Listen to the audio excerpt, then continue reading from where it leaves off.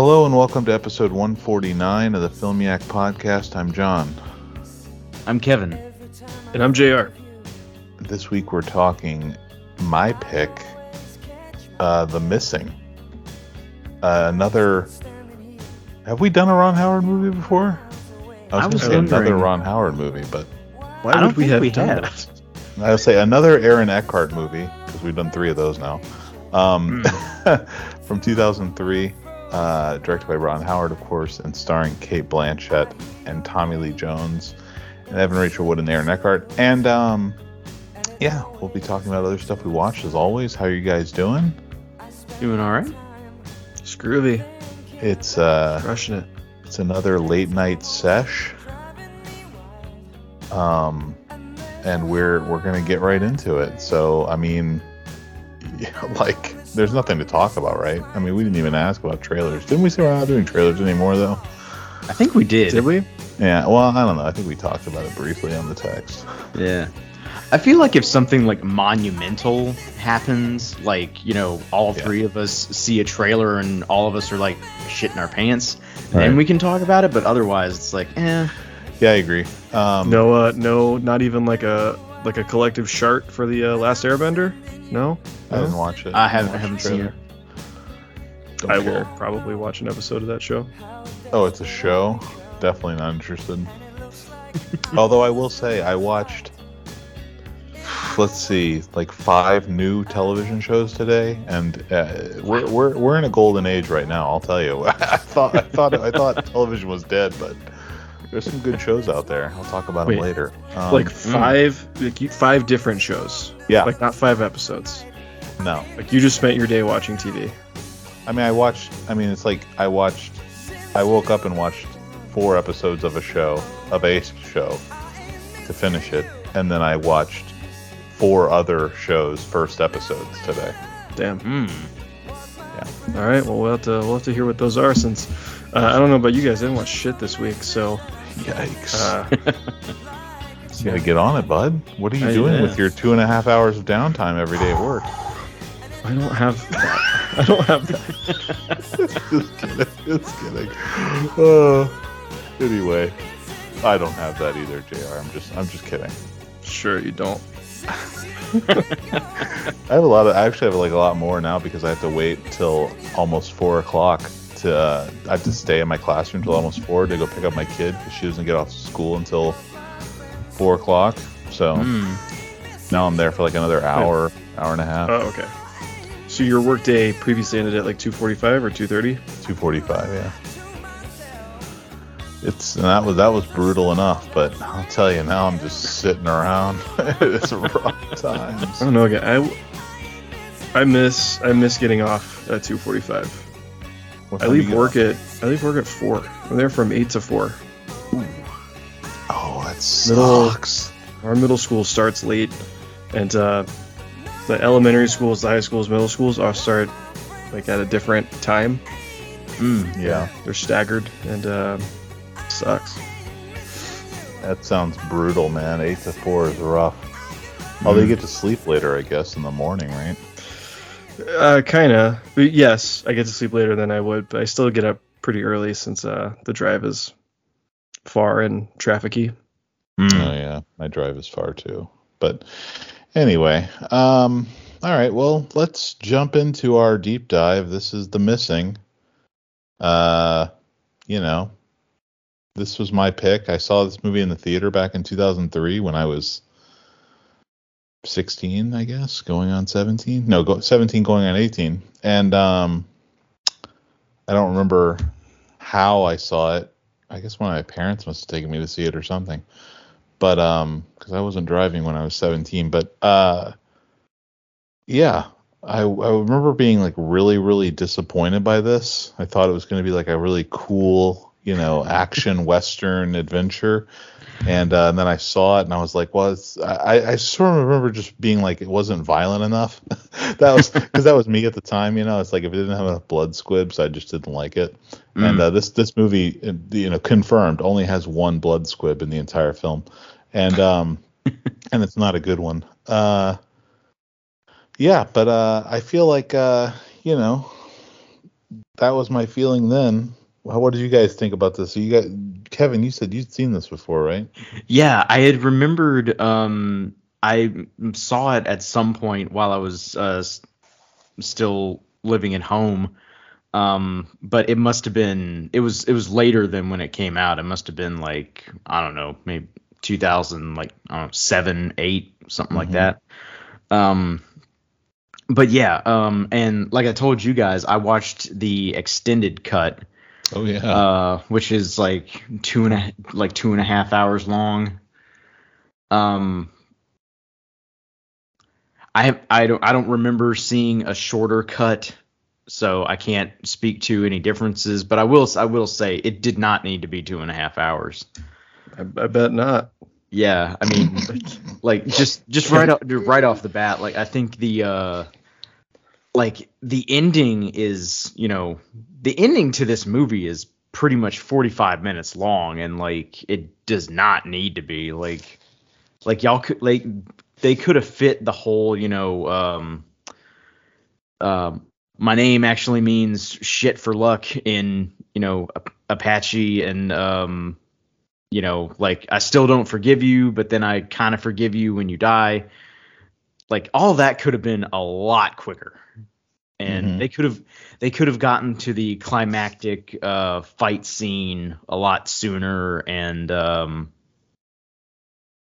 this movie didn't need to be this long. The version that I watched was 2 hours and 15 minutes long. And I agree, it didn't need to be that long. I don't think it needed to be 2 hours and 15 minutes, but JR. I've decided there's something wrong with my my Max app. I could not watch this on there because it was like, from the first couple shots, it was like too zoomed in. Like, Cate Blanchett's face was not in frame. It's like, what's going on? And I rented it on Hoopla, and like, I was right. It's like it turns out the stuff I'm watching on Max is framed incorrectly. And I don't know what to do about that.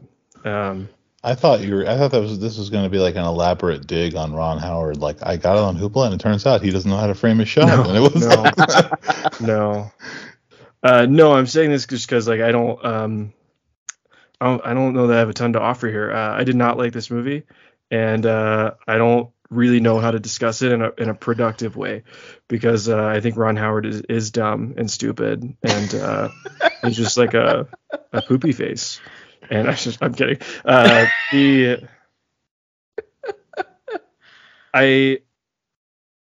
This movie is just kind of like all over the place. At times I was like, it's this like dark, gritty Western with like real stakes and death.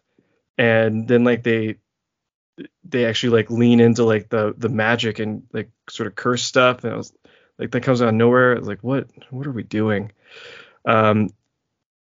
I thought this movie couldn't really decide what it wanted to be. And like, Cate Blanchett and Tommy Lee Jones are fine. But that long ending that you're talking about, Kevin, it's like, we spend so much time on this search, and then it just kind of ends with like a generic fight. And I was like, all right, I guess this movie happened. I'm not going to, I'm on your side, JR. And, I will not defend Ron Howard as a filmmaker, because I think that he's made mostly awful movies. But, he did make 13 Lives last year, which I enjoyed. And I like Ransom. I know you hated Ransom, but I thought it was all right. And I think he has Is that what we've done? Did we do Ransom as a no, deep we didn't. dive? No, we didn't do Ransom, because I just remember I watched it, and then you watched it because I asked you to. No, but I think that he's like a competent director, but he's just generic, and he's so bland and generic and like white bread that you just can't, like, there's no stamp of auteur on this movie or any of his movies really. And this is like the epitome of how generic he can get. It just feels like the most like Hollywood Western it's every trope that's in every Western that you've ever seen is in this movie. It's just like, it's goofy, you know? And then I agree. It's the choice to make the witchcraft into like a real thing that's happening in this world is very strange. Like, because just it's a only weird one fucking stroke. sequence. Yeah. It's just, that's it. And like, if you're gonna have this guy be a legit like witch, the El Brujo, I guess that's redundant, El Brujo, just like, why isn't that part of like the climactic fight, which is just like a scuffle? Yeah, you're right. I mean, that's a good point too. Yeah, it's just it's the fact that it's that one scene, and there you would think they would do something to like make that to where it could be interpreted both ways, right? Like he's got her hair, and he's making her sick with the hair, but then like maybe she got into something that could have made her sick also, so you could interpret it both ways. So there's a little bit of ambiguity there, but it's like, it's very like leaned into that's what's happening there, that he's doing like a voodoo thing with her. Yeah. Voodoo doll situation with Cate Blanchett's character. I guess we should say what's happening in this movie. This movie's about a woman who's like a single mother rancher, dentist or doctor, I guess. Yeah. And healer, they call her. she pulls a tooth at the beginning. That's what. But anyways, she and she's living with her two daughters and her boyfriend / manservant, Aaron Eckhart. Her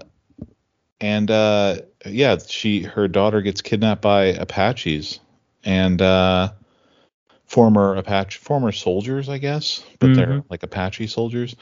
Yeah, they were like Apache scouts, and then they deserted and started to get into sex trafficking. Right. Yeah. And so now her daughter, Evan Rachel Wood, is being sex trafficked by these Apache warriors. I didn't realize that, like, to Mexico. I didn't realize that, like, making it to the border in 1885 was like, there's like cartel business happening already. Yeah. I mean, it feels like that's not a joke. That might have been happening. I have no idea. I feel like I've seen other movies where I know that like the idea of like, sort of the cliche of getting to Mexico for a criminal. I've seen that in Westerns before, for sure. Even in like what's the Billy the Kid movies? Young Guns. They're always talking about going to Mexico to get away from the law, But anyway. Yeah, so and then Tommy Lee Jones shows up. He's Cate Blanchett's estranged father, who is like he's a white guy, but he went to go live with the Indians and he became one. I don't know. When he shows up, my immediate thought was, oh fuck, like, oh, we got brown face. Yeah, we don't. Yeah. It's close though. Yeah, it's close. Yeah, this is like. I just thought, like, this is one of the, like, extremely rare instances where I could say, like, did either of you guys see the Lone Ranger with Armie Hammer and Johnny Depp? Oh, yeah. Okay. So, like, there's a part where, like, Armie Hammer's, like, talking to, like, some other natives, and they're talking about Johnny Depp, and, like, he's kind of simple, so we just kind of let him, do his thing. I feel like they handled that situation better than this movie did, which, I never thought I'd say that about the Lone Ranger. Yeah, I mean, anytime Tommy Lee Jones is doing anything native, like speaking that language or singing native or chanting and like doing the smoke thing that they're doing when they're trying to heal Cate Blanchett, which makes like zero sense for lots of reasons, but like all that stuff, it's so hard to take seriously, and I can't, like, it takes me right out of the movie just seeing him doing all of that. It doesn't strike me as genuine at all. It's so fake and phony, which is a bummer, because one of the things I read on Wikipedia and IMDb was that, like, this movie was received really well in Indigenous communities because there was a real effort from several actors to learn, the dialect, and it's something that only a few hundred people speak fluently, and Yeah, People thought that was cool. He spoke it well. Like it sounded like he knew what he was doing and he had practiced it and everything. It was just, I don't know. I guess he's such a well-known actor. It's just hard to like, suspend reality. I think I could see Tommy Lee Jones like, being able to speak Spanish, speak Apache. I think where the problem is, like with his character, is the cosplay that he's doing, essentially. Like if he was like, if he was an army guy, or if he was, like, I don't know, like even a missionary or something who had like had more of a genuine reason to be around them instead of just, oh, I couldn't, I was bored as a ranch hand, so I went off to live as a wild Indian, which is essentially his, and that's another thing too. Like we don't get a whole lot of his motivations or, backstory. Like even in the extended versions, like, he's just kind of waxing like, oh, I never could cut it as a rancher, and so it's like, okay, so that's why you like leave your wife and kids because like, what is this? Is this the awakening? Are you like what's the deal here, man? I know, and we like on this podcast we complain a lot about too much exposition, but we're like, you got to find some way to make us like buy this estrangement and then buy, the sort of forgiveness that they go for. Because like I do not understand why this man left his family, and I don't understand why, or rather I understand her initial reaction if this guy just abandoned her. And I don't know that he's earned forgiveness at the end. It's not like he's like been awesome along the way besides saving the girl from the water.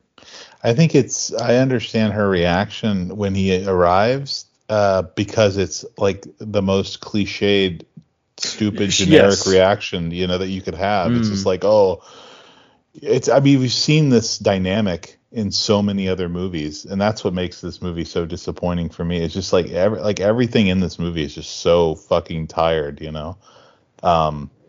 And the performances, I read reviews online and they're praising the performances, and I'm just like, competent at best. I mean, like, what's great about any of these performances? I don't know. Nothing. And that's why, like I said, Cate Blanchett was fine, because I think she is like, she's fine. Like Cate Blanchett's a really good actor. And I think whenever she's given mediocre material, she can make it seem not embarrassing. And I don't think anything that she did was embarrassing. I think Tommy Lee Jones made this feel very Tommy Lee Jones-ish. And that's whatever. I don't know. I don't think everything is tired. I think we got a glimpse of something great, a glimpse, we maybe should have diverted and followed. I think we should have followed Val Kilmer the other direction. What do you mean, followed him to the north where they weren't going? Yes. And just stayed with that group. I really liked when he broke up the two guys fighting over the looting and was like, looks like God intended you to share. And then he sees Cate Blanchett coming up, was like, any man found looting. And just he can't never skip any opportunity for an accent. And I was like, you got like 6 lines and you're doing your whole Val Kilmer thing.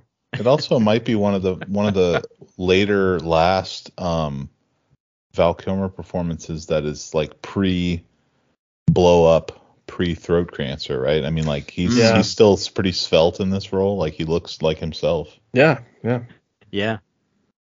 I don't realize that like that was him like breaking up the fight and then like being like that seemed like a Casablanca reference when Claude Rains is like, I'm shocked to find gambling going on here. You're winning, sir. Oh, thank you.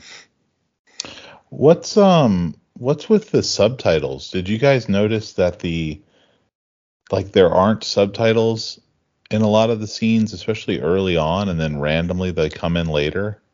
Yeah, like they don't subtitle the Spanish until like way later when what's his face is explaining how he knows Tommy Lee Jones. Oh yeah. Like pretty much from the get-go they subtitle the Apache.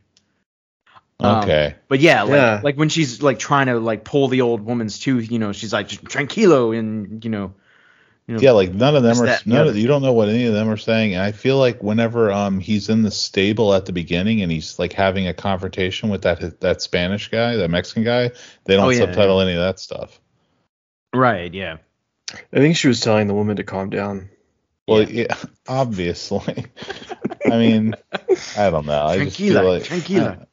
I just feel like if you're gonna go like not subtitling things, or like their emotions will show you what they mean, then don't subtitle anything. Like why subtitle anything then? But it's like if you're gonna subtitle one thing, then subtitle everything. Yeah, because ultimately, Ron Howard does need to deliver exposition, and we get a lot of it. Sure. In subtitles later. It's because it's like a fucking, screenwriting 101 kid wrote this, Well, I have another thing that I liked. It's very brief, and John, you'll probably be able to tell me that this is not original, because I just can't imagine that Howard had like an original thought, or maybe this is in the novel this is adapted from, which I don't know anything about. When the search party initially catches up with the group, and this is like halfway through the movie, maybe before they meet Kaita, and they like point their gun. The friendly the dad Apache who's also chasing his gotcha. Go son's fiance. Mm. So they point their guns. They're going to try and ambush, kill as many of these guys as possible before rushing in to save save Evan Rachel Wood. That's right before they meet that guy. Yes, and they're holding like these like the sticks with the V up to like stabilize the guns. Oh right, yeah. To aim the guns. I like a bipod. Yeah. Yeah. But I figured that is not new or original. I mean, I've never seen it. I can't recall immediately a Western where I've seen them using that. Okay. But I mean, who knows? I mean, I'm sure that's probably just some, it's really just some random like bit of research that Tommy Lee Jones did. He was reading a Western novel and he was like, we should do this, Ronnie. What do you think? And they added it in. That's fine. I don't know. I thought it was a good idea. You know what I do? You know what I have a big problem with is how fucking stupid everybody is in this movie. Like the stupid little girl that they bring with them. First of all, bringing the girl with them. What are they, retarded? She's like 9, and then she, of course, she gets the fucking the binoculars out and alerts everybody. I mean, she's ridiculous. And then Tommy Lee Jones is dumb too. Like when he goes to buy back Evan Rachel Wood, it's like, what does he think's going to happen? He thinks he's going to walk in there and pay them money and they're going to give him I mean, like, is he dumb? Yeah, that little girl does some horrific overacting. Oh, she's in awful. the first, I don't know, half hour. It's like just a whole lot of like screeching, and it's like, okay, that's not how you convey drama. It's bad. It's really bad. I think she's still an actress now. She's like an adult acting now, I want to say. Yeah, maybe she got better. And it was definitely like every escape is foiled by someone being stupid. Yeah. And I understand that kids are stupid, and I understand that Evan Rachel Wood being like confronted with another Indian Apache holding her mom's cross is probably not immediately going to be happy, but it's just like so immediately clear that he is trying to get people out. Yeah, he's helpful. You haven't seen this guy before. Her shit. Yeah, it's like you haven't seen him before. He's not one of the group that's kidnapping you, and he has your mom's cross. Like, put 2 and 2 together, lady. Like, you don't need to scream in his face and alert everyone around you. It's just frustrating, like these reactions, because they're so not reactions that would happen. They're just in service of getting that guy killed so we can get to the next point in the story. It's just lame. Yeah, and I mean, like, and like Elizabeth Moss, like, her insanity, you know, where she has to kill herself, because if she doesn't kill herself, they get away, you know, and then the story ceases to exist, right? So she has to go out and blow her brains out. But like Evan Rachel Wood Yeah. should have, like, as soon as the woman like made it clear that she wanted to bring her dead daughter with her, it's like, oh yeah, you've lost it, so I'm out. Like, she should have been out. Earliest, that's got to be the earliest I've ever seen Elizabeth Moss. I didn't even know. I didn't know she was working before Mad Men. So yeah. I mean, and this Mad Men's 2006, maybe 2007. I thought it was 5. I could be wrong. Maybe, it might be 7. I'm guessing. I don't know. But yeah, I had never seen her. I was thinking, there's other stuff like just superfluous, like just garbage Hollywood crap. Like, after Lily's kidnapped, we have this.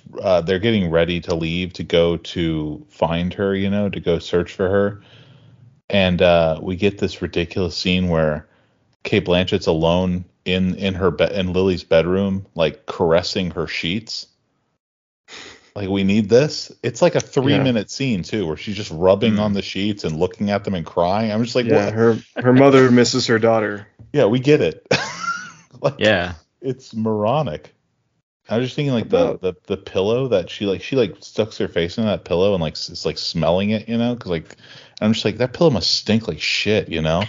People aren't bathing. It's just like, it's not like it smells like, you know, Pantene or something. It's just like, I mean, like, they make a big deal about her like dressing fancy, but like if they had, you know, if there had been like some earlier thing, like, you know, she used all of her savings on this stinky water from France, or, you know, something, that would have been like more that. annoying, actually, Kevin. That giving her that character trait too, of like she's into like future stuff, and like she wants to move to the city. It's so dumb. It's just such a dumb, stupid fucking trait to get. Like, we don't need her to be at odds with the mother and then have like it's just, again, that's like that screenwriting 101. They have to have a conflict that they can resolve through this trauma, and then the father and her have to have a conflict that they can resolve through the trauma. It's just like, it's so telegraphed. It's so dumb.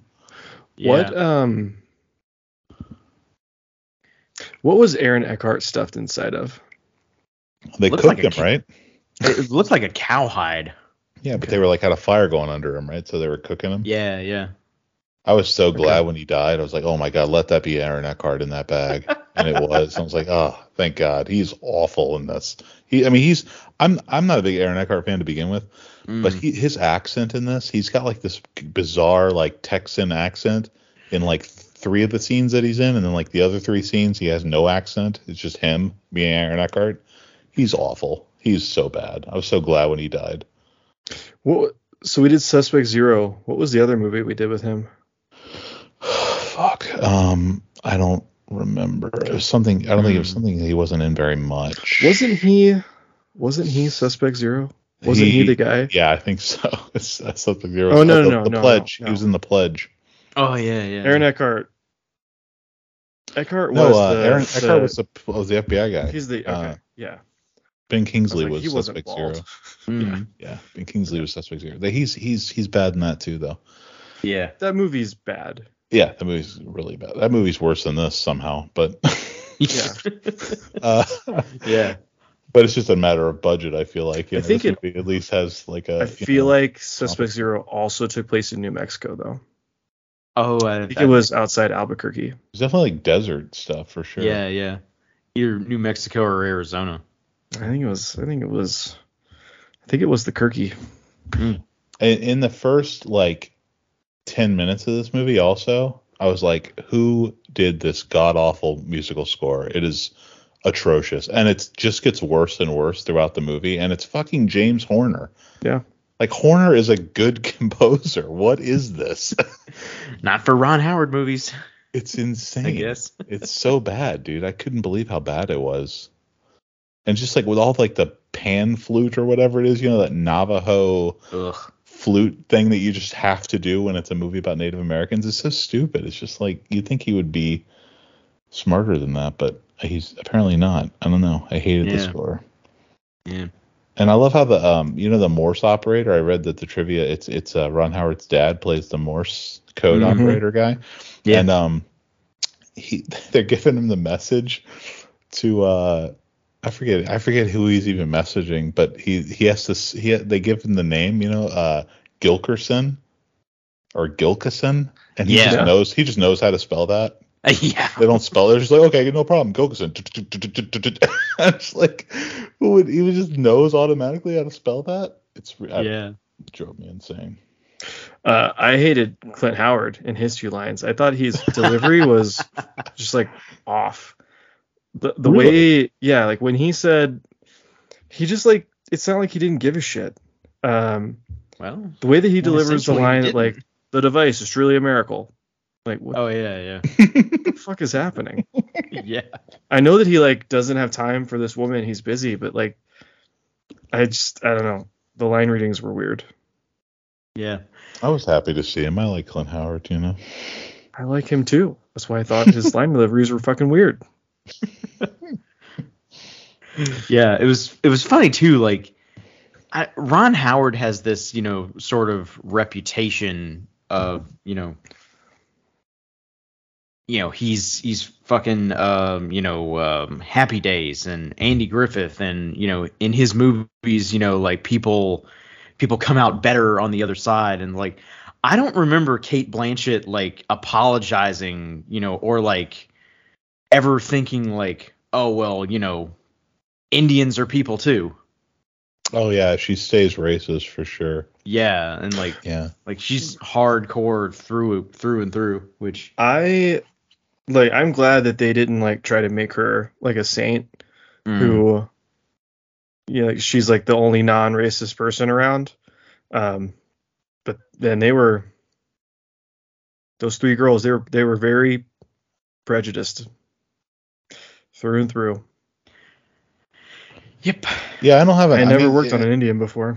They also they don't dwell on any of that stuff, which is good. And I agree. It would have been gross if like she had some kind of turnaround, about her philosophy about all that. Because like, why would that happen, right? Like, why would she suddenly start being like, oh yeah, well they're people too, that's fine, because like, after all, Native Americans did kidnap and try to sell her daughter into sex slavery, so it's not like she's going to be like, oh well, they're not all bad. Like if anything, like she's gonna be like one of those people who's like, reservations aren't good enough. It's interesting that they say multiple times that these guys jumped the reservation. Oh, did they say that? Yeah. Which I never had thought of reservations as like places with actual like fenced borders, and they're not now. They were then, but I don't know. Maybe they were. It feels like that's a like the phrase "off the reservation" is like a like a phrase. Yeah. I don't know if I've ever heard "jump the reservation" before.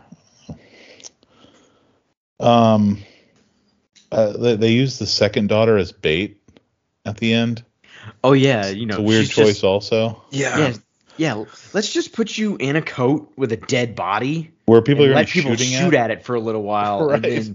And then like lure him over here so I can shoot him in the face with a shotgun. Because our other plans have worked so well.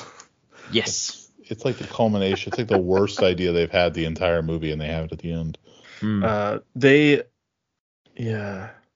Well, maybe Tommy Lee Jones was thinking like, worst case scenario, this girl dies and she's stupid anyway. We're gonna try to get the other girl back. We can lose one. I like sorry, I was just gonna say I like the bad guy bouncing off the rocks at the end. I was okay with that. Yeah. Sort of back to their final plan. Jones definitely recovered quickly from like almost dying, having the shit kicked out of him, and then apparently taking a drug that would rip out his soul, which does nothing, right? I'm not sure why El Brujo, this scary witch guy, thought that Jones was like gonna struggle with peyote or ayahuasca. Seems like he just had a pretty normal, colorful experience. But is that what it was and, though? I mean, I we don't know. He blows the other dust in the guy's face and it makes his eyes bleed and he dies, right? Yeah, but this Like, one what's that wasn't. about? I don't know. This wasn't like blown. It was blowing up his I don't nostril. know. That one was like poison. Right. He seemed to think this one would like. I got the impression that El Brujo was like trying to torture Jones with an experience. Okay, but he also says oh, you know what? Actually, I'm getting conflated. I think I'm about to quote what he says to the other guy. He says to the other guy, "Take that to your grave" or something like that. Yeah. Never mind. Okay, you're right. Ray Kinman or whatever that guy's name is. Yeah, the photographer, the director from Deadwood. Oh yeah, is that what he's from? Yeah, Ray McKinnon. Yeah, he's in Deadwood. He plays the priest, like the local chaplain. He's also an Oscar winner for a short film he made. Yeah. Oh wow. Well, look, when the drug experience happened, I was like, oh man.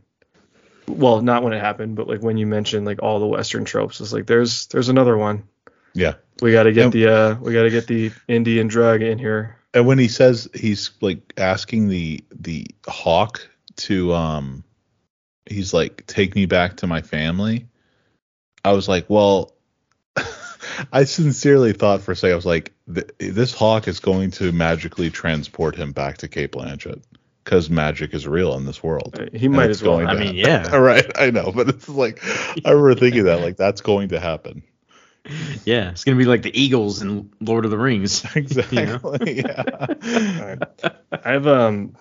I have one last complaint, and then I think I'm out of complaints that I had while watching. What Ron Howard wanted to do with the camera in this movie was driving me crazy. Like he wanted like epic movement. He's got these swoops where like going kind of under something and then looking up, and but so much of it just like looked shitty. And I also was taking into account that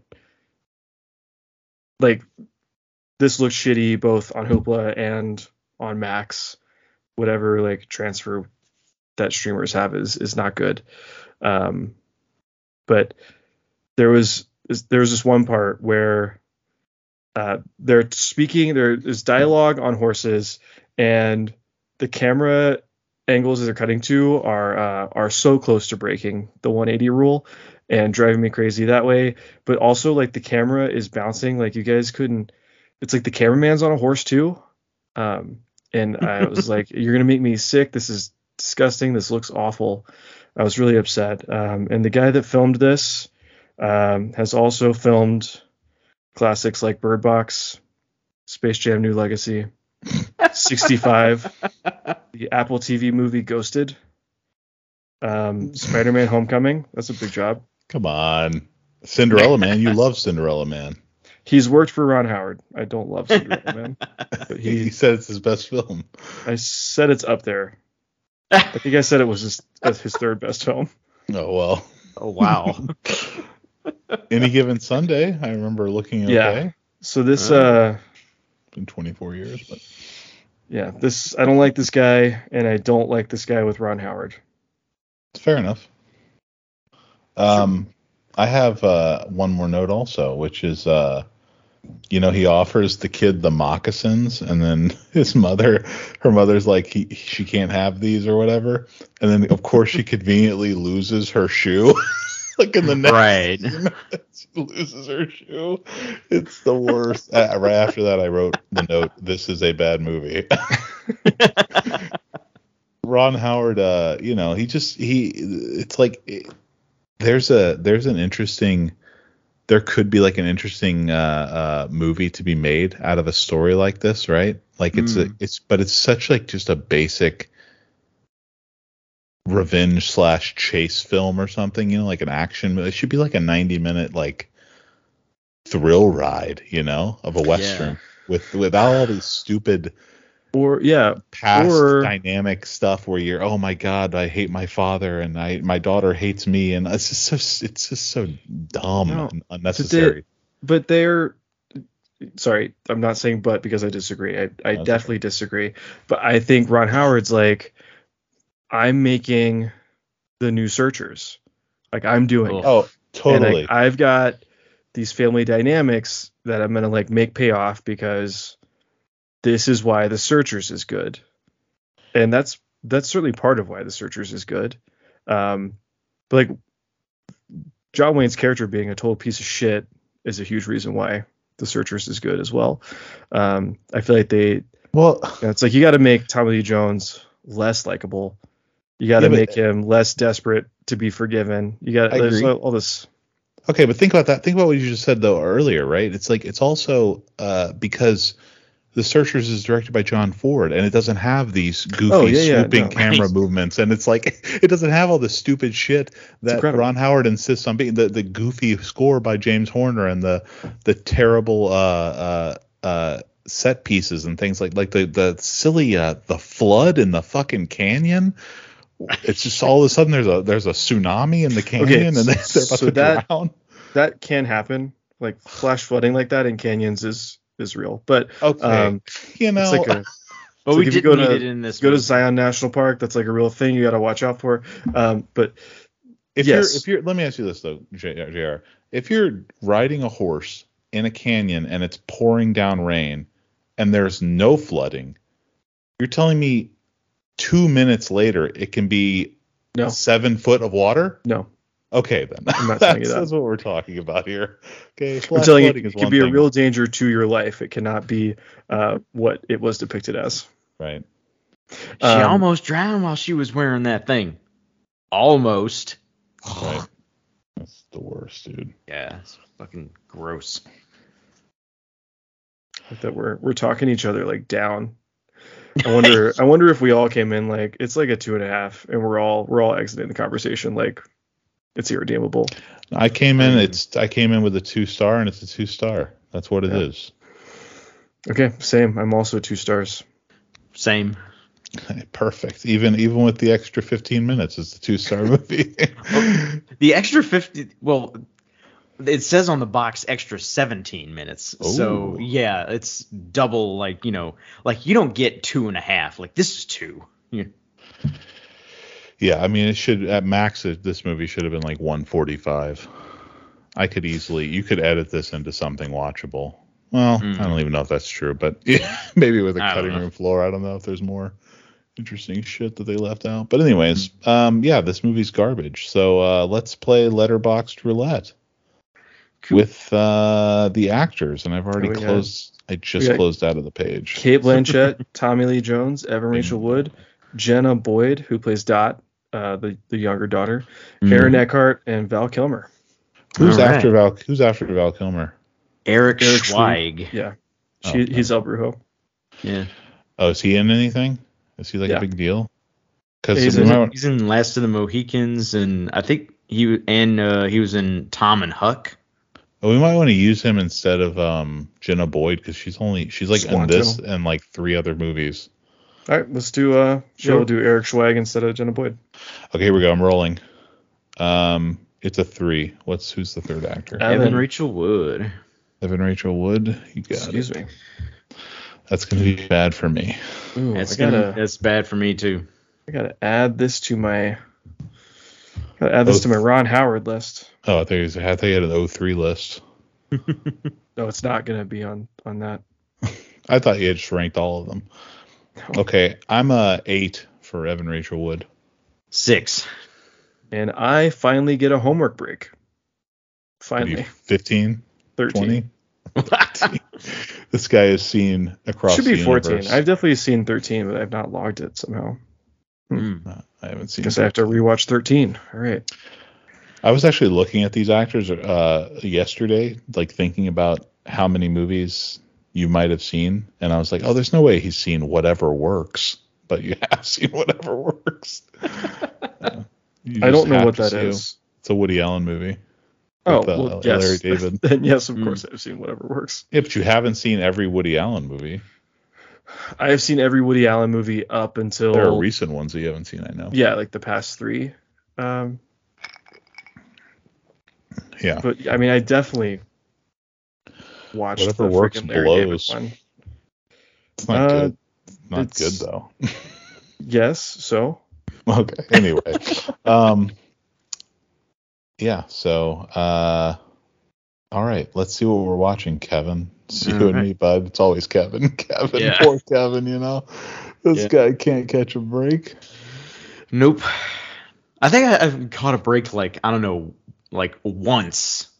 Yeah, I think a couple of times. I think like one time JR was like, "You two won, and I'll do it." Like he. Yeah, he took the bullet for us. Exactly.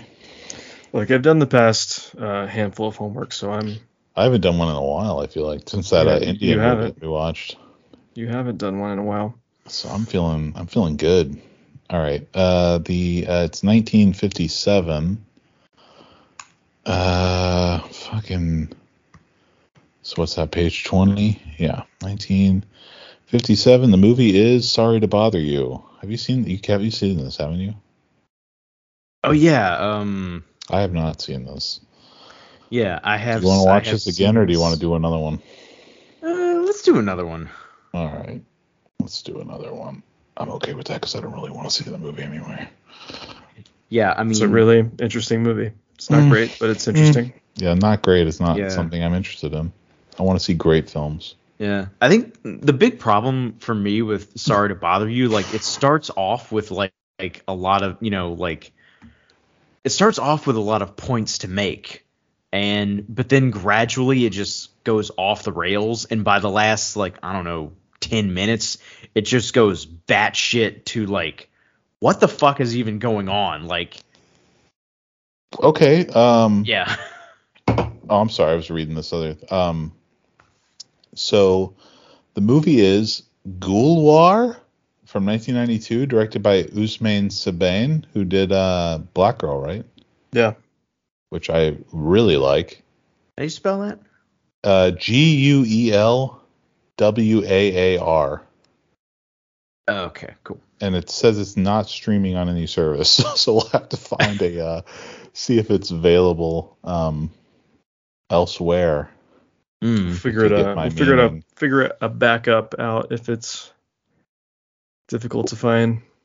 Yeah, we can we can redo it off air if it's impossible to get a hold of. But sure, yeah. I mean, if we have to fall back on Sorry to Bother You, it's let's not hope the worst thing in the world. Yeah. All right. So, anyways, let's move on to what we watched. Should we? Let's start with the homework Kevin and I did. Sure. Yeah. Divorce, Italian style. Who directed this again? Pietro Germi. Germi, okay. Yeah.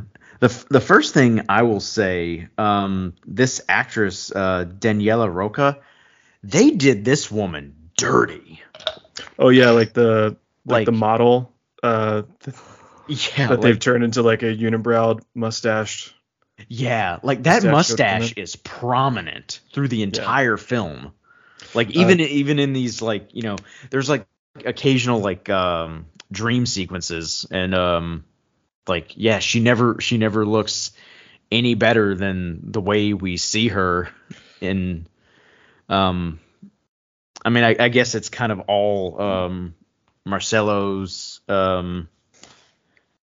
his vision of her, because he's tired of her and wants to have an affair with his 16-year-old cousin.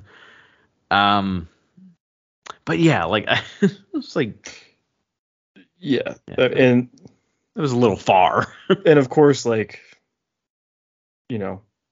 in it would be in even poorer taste if they actually had some unattractive woman playing this part, and they get to kind of have fun, get to do the 90s and early 2000s sort of She's All That style, add a unibrow and a mustache and we make her ugly scenario. Yeah. This was not the first, or this was not the only time Pietro Germi would do this woman dirty.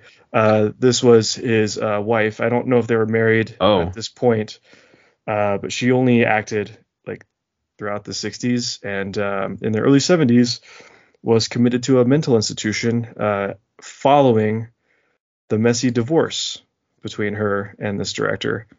Ouch. So That's rough. Sounds like she did not have a fun time from her mid-30s on. Damn, that poor woman. This was, without saying anything about this movie yet, this movie featured the first male performance to ever be nominated for an Oscar. Marcello Mastroianni, first foreign language performer, and it won Best Original Screenplay. You said first male performance. Yes. And I was like, what? Sorry, first male. I don't know. All right. I don't know if. Yeah, I mean, the way I saw it worded was first male, so I guess there was an actress that did it before, but won Best Original Screenplay. That doesn't happen often. Yeah, I mean. Kevin, what else did you think? I thought there were. I mean, it's obviously a comedy with some darker elements. I thought the comedic beats were there mostly when they were supposed to be. I thought it went on a little long. Again, so the premise is Marcello is tired of his wife. He wants to get into a thing with his, she's not like his blood cousin, like they're like first cousins by like marriage, but still, he's 37 and she's 16. But I don't know. This is Sicily in the early 60s, so I guess that's I mean, anyway. I don't think we're supposed to think it's great. Yeah. I definitely think the nature of the relationship is meant to feel icky, because everything about him feels icky, and he's great at pulling that off. Mastroianni, yeah, for sure, I think is great, and I thought the film was often clever, and I like a lot of the ideas in it, and a lot of the sort of like the things that, like the small details, like this is a formerly wealthy family. They live in this giant estate that is like crumbling. So there's still this very like rich worldview, like where no one can touch him. Yeah. And like he is above the law. And then of course built into the law is like, gender double standards. And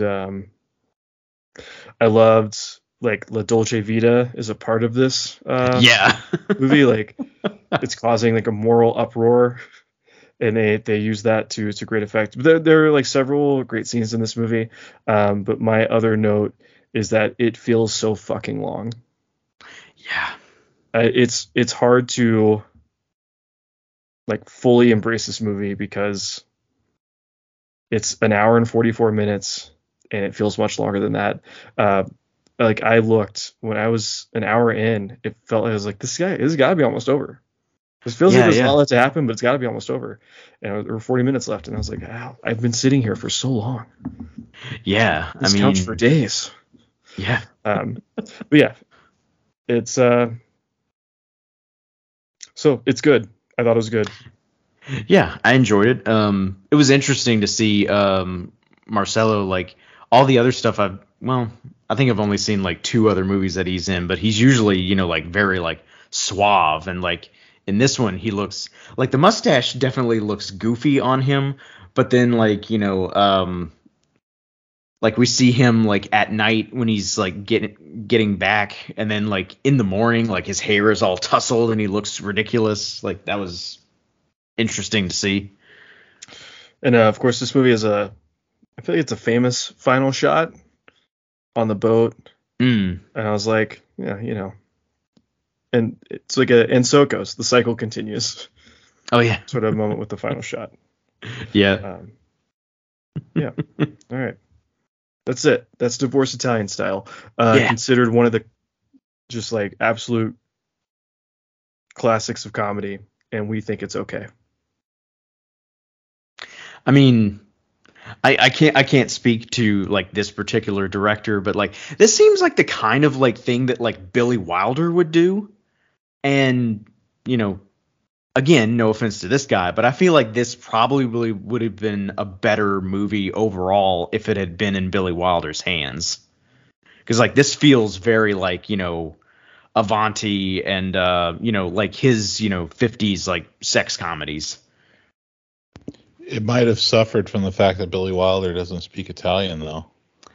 Well, he was German, so he might have a smattering of Italian. That's true, maybe. Yeah, all those Axis powers were the same.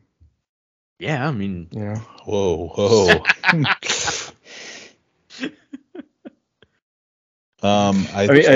The movie like this. Gelwar. What was the last part of it? I don't even remember. The movie that we have to watch for Letterboxd Roulette is on YouTube in 2 parts. Oh, cool. With English subs. So it's available, no problem. Cool. Doesn't look like it's great quality, but probably the best that you're gonna find. Yeah, I mean, we're no stranger to low quality on YouTube. That was how I watched that. What was that Nicolas Cage movie that we watched? Oh yeah, He's a soldier in Africa. Italian one. Yeah. That movie.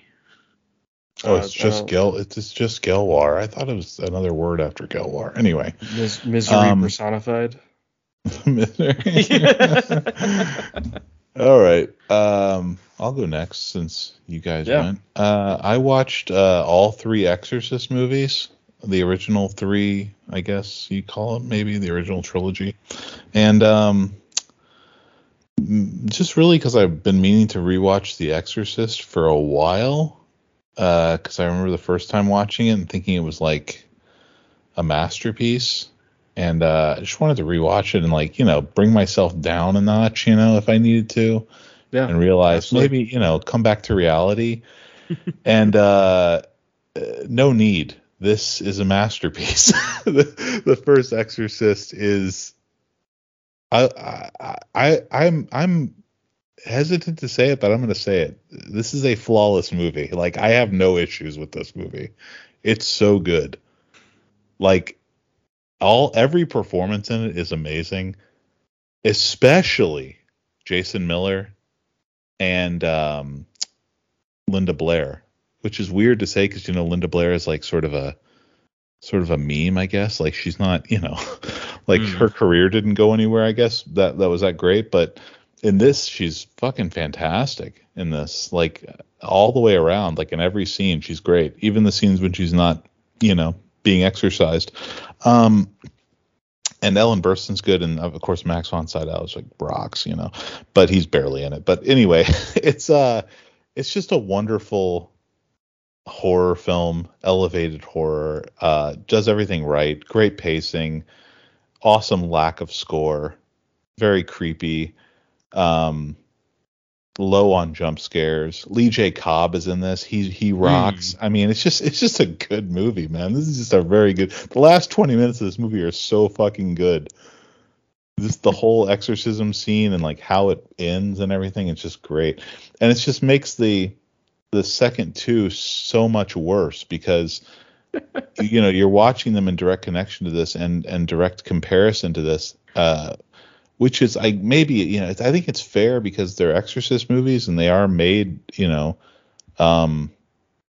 called Exorcist, so it's like you have to compare them like they're sequels, but they have almost nothing to do with this movie, especially by the time you get to the third one, and they're just really god awful. And I mean, a lot's been said about Exorcist 2, but I was going into it thinking like maybe it's not that bad, like people say it's like one of the worst movies ever made. Like, but it's like it's John Boorman. He's not a bad director. Richard Burton's in this. He's a good actor. Louise Fletcher just won an Oscar, right before she did this. Max von Sydow comes back and reprises his role for flashbacks. And boy, is it just it is a phone-in fest, man. Like nobody's doing a good job in this. And Linda Blair is god awful, like so bad. It's insane how bad she is for this only being a few years later, 4 years later. And she's just atrocious, and the writing is really, really bad. The story makes no sense. They have to she wouldn't put the makeup on, like, so they had to get a double to play her in the earlier scene, like, because they do like flashback scenes of her in the makeup. And it's so bad, and they have like a different voice actor doing the demon voice, and it's just really cheesy, and it's like everything you would think about like an Exorcist movie from this time, you would assume it would be cheesy, and it's like how the original Exorcist isn't that way at all. Like, it's just very, I don't know, classy and like well made, and it's like tasteful. This is just the exact opposite. And there's this goofy device that they use to hypnotize people in like this psychological hospital that she lives in. And it's like, I forget what they call it, but it's like this machine where they put like headbands on. It's got wires, and it flashes like a strobing light at them, and then they like essentially like they sync up, almost like Inception, like they get into each other's minds. And so like Richard Burton, there's a scene early on where Richard Burton is like a priest investigating Max von Sydow's death 4 years later for some reason, and he's in the hospital with Louise Fletcher, and Louise Fletcher decides that she needs to do this right now. She needs to do the hypnotism thing with Regan, Linda Blair's character. And so they both put on these things, and they're staring at each other, and the lights are flashing, and it's just dead silence, and they're just like, Regan, I'm coming to you now. And it's literally like 7.5 minutes of this, and it's just cutting back and forth, very slow paced, deliberately paced. And then all of a sudden you start seeing these flashbacks of Max von Sydow, trying to cast out the demon while Jason Miller was in the other room in the first film. So it's just him and the girl, and she's like, this is when he dies. He has like a heart attack or whatever. And then all of a sudden, like the flashback demon girl possessed Reagan reaches out of the flashback and starts grabbing onto Louise Fletcher's tit, like grabs onto her chest right here, like as if she's like grabbing her heart, I guess, or something. I don't know. And she's like rubbing it back and forth, and like Louise Fletcher like goes into this like trance, and they're like, we've got to get her out. And Richard Burton's just there like observing, and he's just like, I can get her out. And she throws the thing on, like the head gear and everything, and it's like, well, how would he know how to get her out? He's never done this before. It makes zero sense. And then he just sits down and stares at her for like 3 more minutes, and she comes out of it. It's one of the worst films I've ever seen in my life. It's very man, it's a bummer. Why is Linda Blair still possessed? It's not, Linda Blair's not still possessed. Linda Blair, she's there. She's at this hospital, like dealing with the trauma of the first events of the first film, like with the psychiatric group, and one of them, the main one, is Louise Fletcher. And so it's just like there's a flashback happening, but the flashback is being like superimposed on the screen as we're seeing this hypnosis session. And the demon, her as the demon in the first film, is like interacting with them in this film. It's very strange. It's very weirdly done, and it's not good at all. And the only thing that's redeeming about this movie at all is like there are some cool like effect shots, like cool miniature work and stuff. Like a lot of it's set in Africa, this movie, and they do like the stuff with locusts where I was reading about it. They apparently painted packing peanuts black, and then they just blew them with like a big industrial fan, and it looks pretty good. It looks pretty convincing as locusts, like swarms of locusts. That sounds like a cool idea. Yeah, it's pretty nice. And then the third film, not as bad, not as like shoddily done, and actually like before the horror elements kick in the third film, it's like a pretty enjoyable watch because it's just George C. Scott and this actor Ed Flanders just like hanging out and talking, and like they joke around with each other, and it's like it's pretty well written. Like their jokes with each other are funny and stuff, and they go see a movie together and they're just talking, and this like got nothing to do with the actual movie at all. It's just like to set up their friendship, because Father Dyer ends up getting killed, and then that's what spurs George C. Scott's character into investigating.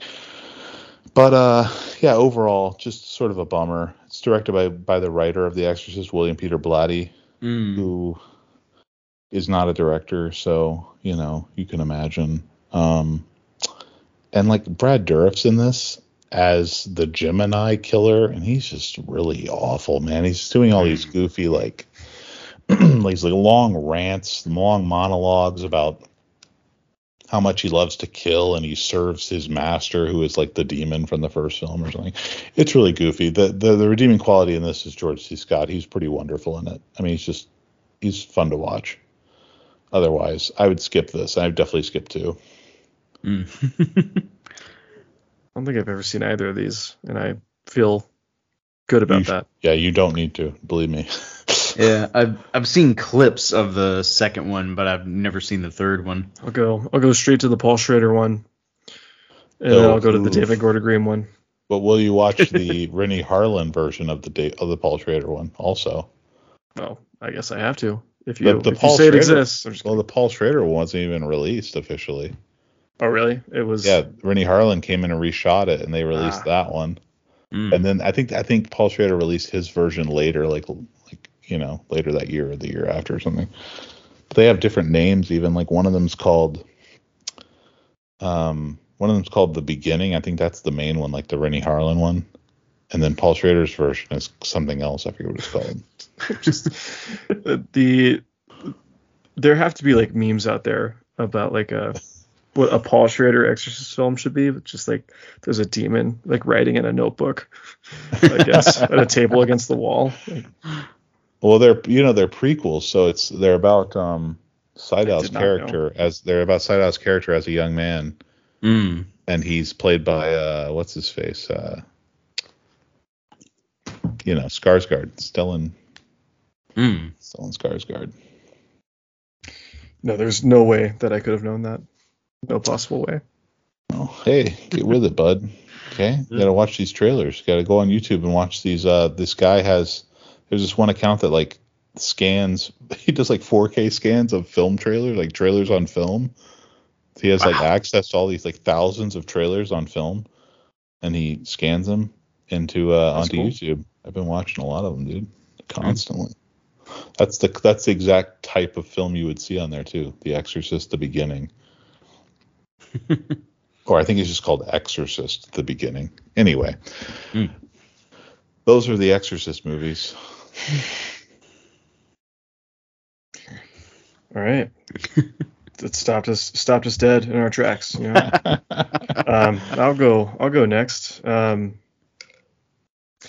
Just to stick with Tommy Lee Jones, I was feeling insane one night while my in-laws were here, and I was watching TV in a place where I don't normally watch TV, and just I got to do something to fill the time before I go to bed. So we turned on The Burial, which is on Amazon Prime. It's a Prime original, and it is a legal drama, I guess. Sometimes it's is this a legal comedy? It's no, well, it's drama.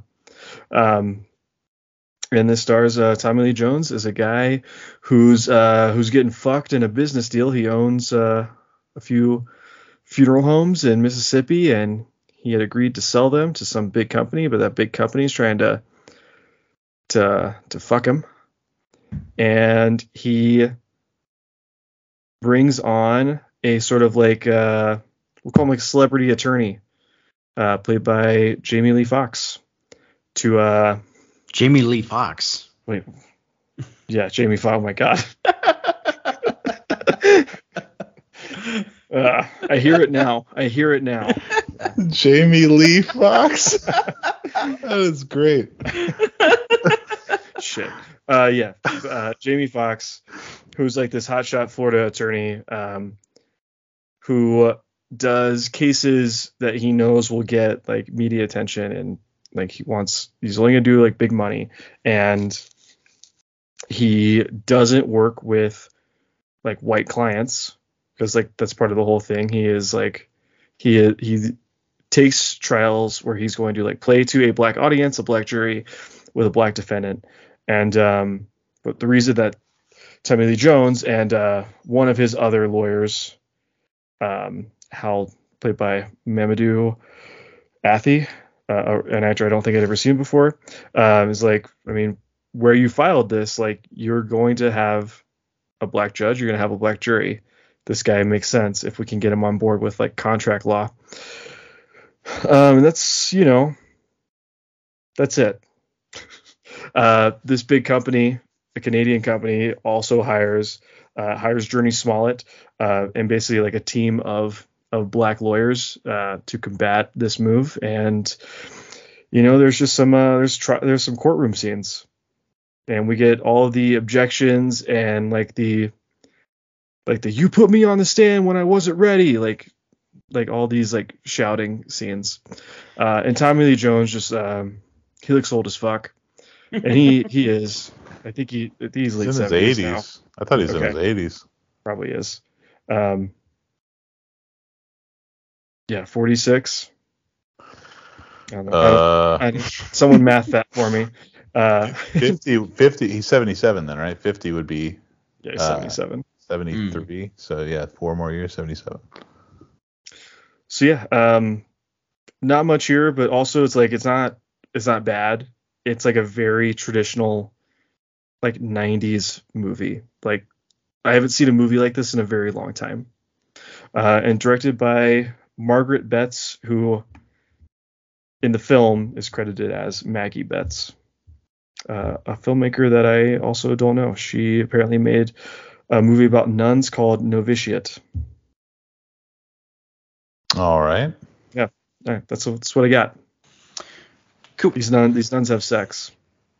Oh. Margaret Qualley. Hey, Margaret Qualley? Yeah, in 2017. Was she 15 then? That. What's happening? Oh, wow. Maybe I don't need to watch it then. She was 23.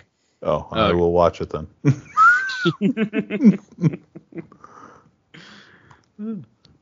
Okay. So I watched the Spawn animated films. I initially went on to Max to see, like, because like the movies are actually like a TV series that was on HBO back in the 90s, and like they cut them to like flow as a movie. And I tried watching it as a series, but like you've got like this like fucking goofy ass like Goosebumps type intro, and then you have Todd McFarlane given a spiel for like 5 minutes before the beginning of each episode. So at that point, how could he not? Like, no thanks. Fucking so Todd. I just dragged out my DVDs that I got from, you know, like probably one of those stores that was in the Mall of Louisiana, whose names Suncoast? It wasn't Suncoast. For whatever reason, I never actually bought any. There were like 2. Or maybe, I don't know, maybe I'm thinking of one that was at Cortana. Anyway. Did you say you didn't watch something because Todd McFarlane was talking too much? Because there were intros to every episode where he would talk and do a, you know, like what happens when a man loses his soul, like that kind of stuff. I mean, except with a heavy Chicago accent, because he has like that goofy Chicago thing going on. What happens when a man loses his soul? Exactly. That's not bad. I can't stand that this man is like the co-founder and like current like president of like what I think is just like the greatest comics publisher around. It bugs the shit out of me. What's the greatest comics publisher? It's like Image. Image produces so much great stuff.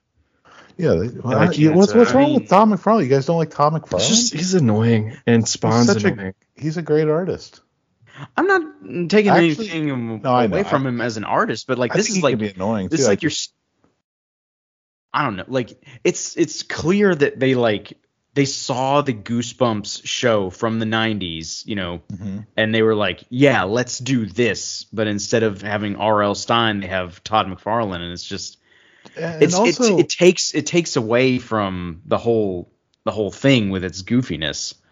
Because like the show itself is like very violent and very mature content. So, well, it's funny you say that. Like, and I want to say real quick, Jr. Do you realize that Todd McFarlane started Image, right? You understand? Yes, that? I said co-founder. Oh yeah, but you said he's like the current president or something. So I said co-founder and current president. Well, of course he's the anyway. Yeah. Anyways, but I was to say it's funny you say like he sort of makes everything like goofy or childlike or whatever, because it's like I've been watching just this week I've been watching like a ton of YouTube. They uploaded all these old episodes of this show from the early 90s called the comic book greats, and it's Stan Lee interviewing various Marvel artists essentially. And it's like it's right before they left to go to start Image. Like, so he's got like Todd McFarlane, Jim Lee, the guy who does Rob Liefeld. He's got all the Image guys, and he's interviewing all of them. And it's really was Rob an Image guy? Yeah. Oh, God, Rob's awful. What? You don't like Rob Liefeld? No, I do not like Rob Liefeld. Why?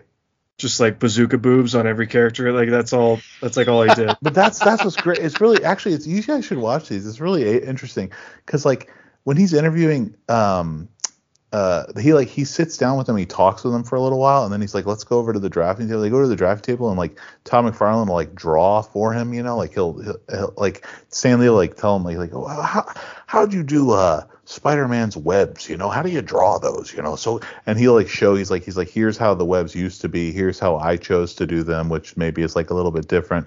And then he talks about it was really funny. So like Liefeld is on the episode with Liefeld is great because he's like 23 when he does this interview. He's like really young, and he's telling him how he got into the business and everything, and like how he brought his portfolio to a Comic-Con and got hired by them to do like a one-shot like 8-page comic or something, and it never got published. Anyways, and then they bring him to the table and he starts drawing, and Stanley's like, I want you to make a character right now from scratch. Let's make one right now. Just I'm gonna give you a name, we'll just do it. And he gives him the name.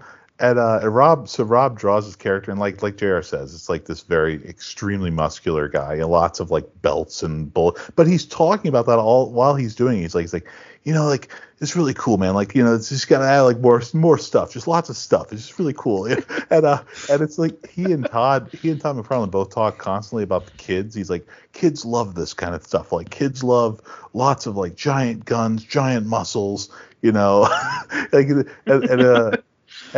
after Rob Liefeld, he draws the whole thing, and then Stanley makes a joke. He goes, hey, this is great, and since I gave you the name, I'm gonna make myself a co-founder on it, okay? So I get all the he makes a joke about how he's gonna get all the royalties from it, and it's funny because it's like that's like what he's true. Sort of, that's actually with him, right? It's just like It's just I couldn't believe he made a joke about it. And he jokes about it multiple times. Like there's another episode where Rob Liefeld and Todd McFarlane are both drawing together, and he makes them make a character right then and there, and then he like draws a chest hair on, and he says, okay, so I drew on that too, so that means I'm a co-creator with this character.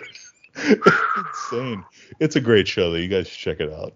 It's pretty wonderful. I really struggle with Liefeld because I love X-Men, and I really enjoy the X-Force and Cable and Domino. And like, well, then you like Liefeld. No, I don't. Because like when I go back and read the Liefeld stuff, and like when I read, like Liefeld came back to Marvel in like 2006, 2005 around then, and like did another X-Force and Cable comic, and a Sunstar comic, another X-Force character, and they just like they were lame. And like the whole X-Force stuff is like it's just like muscles and guns, and I was just like, I don't know, like other writers have done so much better with those characters. Well, I mean, okay, I did not realize Liefeld was 25 in 1992 when they left to found Image. It's crazy. Yeah, he was crazy young, dude. He's not old. He was what do they call it when like a wonderkind, right? Oh yeah. But it's like I'm incredibly impressed with artists who can, like comic artists who can draw really well. Like it just does. Like I watch them and I'm just like blown away and in awe of it. So like watching Liefeld just draw, it's just like it's incredible. Like it's so nonchalant. He's not. It's just like second nature to him, you know. And I've not, to be fair, like I haven't consciously read enough of his stuff to know if he's what he's like as a writer. But I just think his artwork is like very, very impressive. I mean, it's impressive in just a that simplistic way that it's like wonderful looking to me. I don't know. I mean, yeah, there's things you can mock about it, like the idea that it is just like big muscles, big guns. It's just like typical comic book shit, big you boobs. know. Yeah, sure, of course. Yeah, that's the kind of thing I grew up like. When I grew up and I was reading those X-Men comics from the early and mid '90s, like that's the shit. Me and my friends, like me and Jonathan and Russell, were like obsessed with Rogue in those books, you know, because she was hot. Yeah, you know? well, and like a lot of that was like Jim Lee, who I do like and thought he's still doing muscles, guns, and boobs, but it's just not as absurd and wild as Liefeld. I guess I don't know. Doesn't really matter. I don't remember why we're talking about Kevin. Because of Todd co-opted. Because Kevin was talking about Spawn and go ahead. I have shitty Todd takes. I'm sorry. I like Todd. Go ahead. Todd's another guy that you could look up videos all day on YouTube of Todd drawing, and it's just like it's amazing. Like it's just fun to watch. I don't know. I love it. Go ahead. Sorry. Okay. So, watching all three of the Spawn movies, like for me, they kind of got progressively like not as good. Like the first one, I really enjoyed. I've seen it like a bajillion times. But yeah, like I think I like the artwork. I like the acting in it. I think it's well done. And the second one, I don't know, it just like the big problem with the second and definitely the third one is like there's too much going on that they're trying to fit into 6 episodes. Like there are like character arcs that like, you know, like they should have an arc, but you just have a thing with them in one episode and then that thing resolves in like the next episode.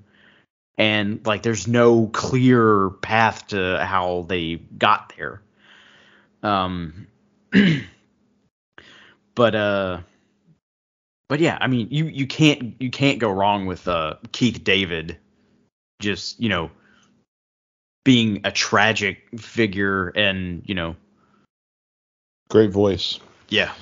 Great voice for Spawn. Are you excited about or even aware of maybe the new live action Spawn with Jamie Foxx speaking of Jamie Foxx? Is directed by Todd McFarlane? Is that really going to happen? I feel like they've been talking about like the live action thing going down. Okay. But they've been talking about a live action Spawn to replace the one with Michael Jai White. Like they've been talking about that. Like I saw like a concept trailer for like that back in like 2015. And like I don't know like how long. It says it's set for 2025. This was from October. Okay. Set for 2025 release according to Jason Blum, so it's a Blumhouse thing. Oh, okay. Well, Jamie Foxx and Rob Liefeld, born in the same year. Hey. Also, old now. I mean, 55 and 56. Mm-hmm. What is his like health thing? Like, is he taking jobs? Is he working? Oh, he's in that movie that you just watched him in. But he made that before. Well, he was making a movie. Huge health scare. He was making a movie when he had that health scare though with Cameron Diaz. I don't know what movie that is, but I thought Cameron Diaz had retired as well. She retired after that movie, she said, because it was like a traumatic experience being in that movie. Apparently, that's what I read. Ouch. What the fuck is this movie? I don't know. And Jeremy Renner is also supposed to be in the Spawn film, maybe as the Martin Sheen character. I don't know, or maybe as the devil guy. I guess. What's his name? Violator. Yeah, he would make more sense as the clown, the Violator. Like, would he though? Jeremy Renner? I don't know. Yeah, maybe. I don't know. Renner. Oh, Yeah, no, Jeremy Renner, dude. Yeah, strikes yeah. me as like the Martin Sheen in the original film. Yeah, from the night? yeah. He's like Jason Wynn. Yeah. Jeremy Renner seems very wrong for that role. In Yeah. my opinion. Yeah. I don't know who else he could be except Violator or that guy. But anyways. I don't know, Cranston. Or maybe he's one of the cops. Is that one of the cops? Maybe he. I'm sure the detectives will be in it because it's McFarlane's doing it. So. Yeah, Twitch and Burke. Right. I used to have action figures of those guys. Oh, nice. I love those action figures. I wish I still had them. Cameron Diaz has not been in a movie since 2014. Yeah, with the counselor. Annie, actually, she did the other woman's sex tape in Annie after the counselor. Oh, okay, sex tape. I forgot about that one too. All right. Well, I watched. Since you guys couldn't get around to it, I watched The Killer, the new David Fincher film, which should have been. Oh, did you? Sorry, my bad. Kevin, let's talk about The Killer. This is the new David Fincher film. Should have been on the top of everybody's list for this week. Busy. Didn't have time. Busy. What are you busy hiking and eating granola? You fucking Colorado. Anyway. It's good, Jar. So The Killer is from 2023. It's on Netflix. It's Michael Fassbender's return to movies after a 4-year break, apparently. And self-imposed. And it's just a really sort of like old-fashioned hitman movie, which is just like sort of a goofy, tired premise that, and it feels sort of like it was written by like a 16-year-old. But that being said, Fincher obviously is talented enough to make it entertaining. And I think that Fassbender's just his presence is interesting to watch. I think he's got a movie star quality, in my opinion, and I like his sort of facial expressions and the sort of stuff. Seems like something's going on, and I don't love the narration that's employed throughout this movie. I think a lot of it is just like, again, that's where the sort of 16-year-old thing comes in. It just feels like shit that you. It reminds me of, what it reminded me of? Andrew Kevin Walker wrote this, who also wrote Seven. And it reminded me of, I read the screenplay to Seven at some point when I was much, much younger. And I remember the ending of Seven was supposed to be like they were, the head in the box and everything. And then he's about to shoot John Doe, and Morgan Freeman throws his switchblade at him and stops him from shooting John Doe. And that's the end of the movie. And I was like, that's such a dumb ending.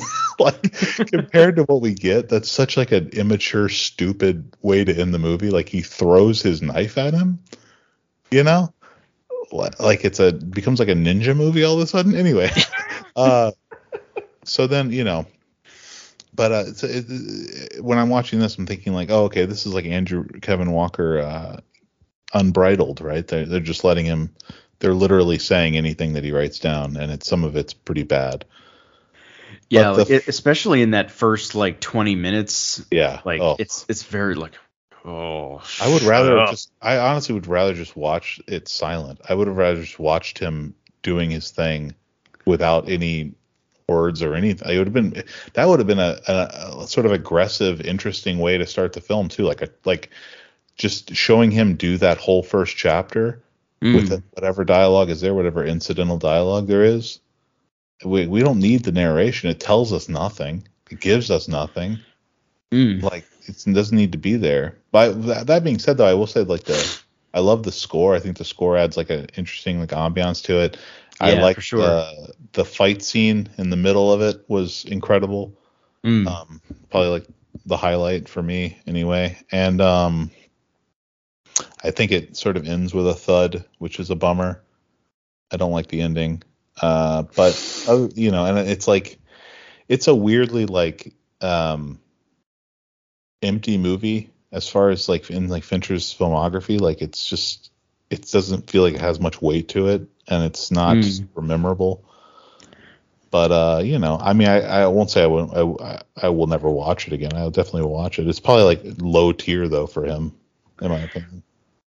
Yeah, I mean, I will like one of the positives that I really liked about the movie. Like the movie's 2 hours, but like the pacing of it, I thought was really good. Like at no point did I think like, okay, this is take the first 20 minutes aside, like, and that's really just because of the narration. Like, but the rest of the movie moves very quickly through like, you know, the action, like, you know, stops in the plot. Yeah. And honestly, like I would have rated this movie a little bit higher if it hadn't been for the particular music that is played through the movie. Because like I don't want to spoil it for JR, although he might know who it is. I'm actively not listening. Sorry. Oh, sorry. Because I'm gonna watch. But you can say. No. I'm out. Don't okay, say. okay. Yeah, the singer of this particular band is someone I cannot stand. Well, and not only that, especially their singing and their Creed? lyrics. No. How'd you guess? It is, but it's also like it's just it feels like the most like obvious generic choice that you could choose. Like to even have it be a single artist throughout the entire film is like a weird, like a sort of, it just doesn't make any sense. It's like the wrong choice. I don't know. Very, very much the wrong choice. Now, I like how he like structured it to where like, you know, like there are certain times we hear the music and certain times we don't. I thought that was an interesting thing to do. But yeah, the actual music itself, I'm like, fuck this. Yeah, I agree. I don't know. It just felt very like, again, just very movie-ish. Like to have that be a part of everything was completely unnecessary and sort of almost had like a humorous element to it that just didn't need to be there. Yeah. So yeah, I wasn't a fan of that. But anyways, I mean, but it's definitely like, you know, it's perfectly watchable and entertaining, and I agree with you about the pacing. Like it's very well paced. I never looked at my, like sometimes during a movie I'll look at my phone or I'll look at the time code, you know, on the screen just to see like how much longer is left. Yeah. And I never did that with this at all. Right. So yeah. it was good for that.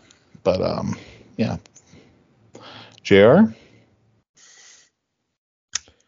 I watched When Evil Lurks, which is had a little moment as like or a little internet moment when it was released on Shudder. I think it was Shudder because it's a pretty good horror movie and it has a lot of fucked up stuff happening in it. It's an Argentinian film by a director named Demian Rugna or Runya. I'm not sure, but it's about these two brothers who are, we'll call them like farmhands, kind of outside of a village, you know, somewhere in Argentina. They are meeting someone. That person is late. They come across a dead body, and apparently this dead body was this person who is now dead, was on his way to exorcise an evil spirit from some guy, their neighbor, and this person with the evil spirit is like this just like blown up sort of like slimy hairless whale of a person just sitting in bed, like he's like a pus sack basically. Played by Brendan Fraser. I wish. No, but it's and now all of a sudden these two brothers who have encountered this spirit, which everyone just like accepts. Yeah, obviously this is possession. This is obviously happening. Now they are just kind of put in the middle of dealing with this and trying to keep whatever spirit this is, which people assume is going to be some sort of antichrist figure, from being birthed into the world, because that's like about to happen. And This is a movie where, once they encounter what's going on, they are constantly moving, trying to kind of outrun / fix this problem, and they are constantly met with evil already being there. You can't outrun evil. You can't make it go away, and this movie does not shy away from violence. Does not shy away from violence and violent acts to types of people that we would not normally see that happen to on film. Lots of like mothers and pregnant people and children, and just like, the evil doesn't care. The evil is evil. But yeah, there are a few like just really fucked up images in this movie. I generally liked the pacing of it is like entertaining. There are like a few moments in the middle where they're delivering dialogue, and I'm reading the subtitles, so this could be a subtitle thing where it's like we're walking right up to like a very cheesy line here, but then people stop talking and start dealing with whatever horrific thing is happening, and it gets good again. But yeah, this is a fucked up movie, and it's a very memorable movie, but I never want to watch it again. Yeah, my brother had the same reaction. You guys should watch it. I'm good. I know I said I would, but I'm not interested. I'm not. I was gonna ask you if it was like Hagazusa kind of shit. Like they're like baby violence, like violence against babies or children. Like I can't deal with shit like that. Yeah. Not babies, but like a very pregnant woman. Yes. Yeah, that's fucked. I don't want to see that. The woman, like if you look at the poster, the woman sitting there with that hatchet is pregnant. I understand that feeling completely. I feel like I also liked Hagazusa, or maybe I just thought it was really fucked up, and maybe I didn't like it. I can't remember. I hated Hagazusa. It's definitely fucked up. But this, I don't know. It's like the pacing makes it like work. Like I don't where like Hagazusa is like it's like this dirge, like it's dark and it's muddy and it's slow and it's like painful to sit through. Like the act of just sitting through it is like it's painful because it's also like in a way it's like boring. It's not boring, but it's intentionally slow. And this movie is very much not that. Yeah, if you make it a deep dive one day, I'll watch it. But I would not do that to us. Okay, that's Thank so you. Cool. That's fine. I just want to be clear that like I will watch anything that is a deep dive. I have no limit, but we don't. If I have to, if it's voluntary, I don't want to watch this. We don't veto. Exactly. I guess the next time one of you decides that we're doing a Ron Howard movie, maybe finally institute a veto system. I don't have any. There goes my Apollo 13. I know, right? I have one more of his films on my list, my potential deep dive list. But it's fucking wild. If I was to order my deep dive list to like, the ones that I want to watch the most or talk about the most, it would be like near the bottom. So, especially after The Missing, which, Jesus. All right, Kevin, you got another one? Sure. So I finally got around to watching Barbie. Oh. And I enjoyed it. I thought, I I enjoyed the homage to 2001 at the beginning of it. Mm-hmm. And I thought it was really well done. Looks great. All around solid movie. Yeah, I agree. It's great. Yeah. And I'll just do this other one real quick. This will be my last one. I also watched Autumn Sonata by Ingmar Bergman. And this features Ingrid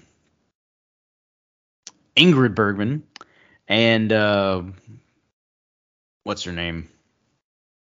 Not B.B. Anderson. Oh, his The other woman that's in all Inamorata? movies. John, what help, the fuck is her JR, name? help me out. JR. What is her name? I'm searching. I don't know. What? Liv Ullmann. Liv Ullmann. Yeah, Oh. there you go. I don't know. Once you said BB Anderson, it's the only person I could think of. I was like, how is it not BB Anderson? I don't know. I mean, I would think about B.B. Anderson too. But yes, so Ingrid Bergman is Liv Ullmann's mother, and she comes to stay with them at her invitation. And throughout their stay, like there's lots of like little jabs at each other and lots of little like inside like digs, and eventually it becomes this long session where Liv Ullmann is just, cataloging all of the horrible things that her mother has done to her over the course of her life, and how they ended up where they ended up. And as a duo on screen, these two are fantastic. And yeah, this is a really good movie. And I was intrigued to watch it because, like, on the I've been looking at the Letterboxd top 250 lately, and like I was intrigued by the fact that like Autumn Sonata is like the highest ranked on that list, and then I think like Fanny and Alexander comes in like maybe one or two below it. But then, like, it's a long stretch before you get to Seventh Seal. So I thought, like, well, Which feels weird. yeah. I mean, I don't know. I have, I have opinions about this list. I think it's fantastic that Harakiri is at the very top. But it's good fodder for things to watch and things to talk about. So yeah. I would highly recommend Autumn Sonata to anyone who likes movies, and especially anyone who likes Bergman.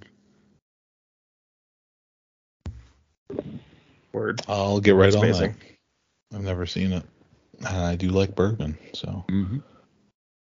actually, I feel like Bergman is like sort of hit and miss for me. I think I like pretty much everything I've seen by him, but there are things that I like significantly less than other things. Mm. Like I didn't love The Seventh Seal when I saw it. I should probably rewatch it though. Mm.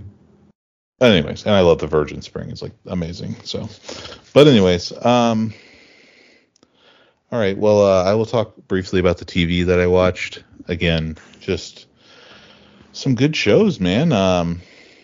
Crushed Onimusha, all 8 episodes on Netflix, which is weird for me because I don't watch anime at all.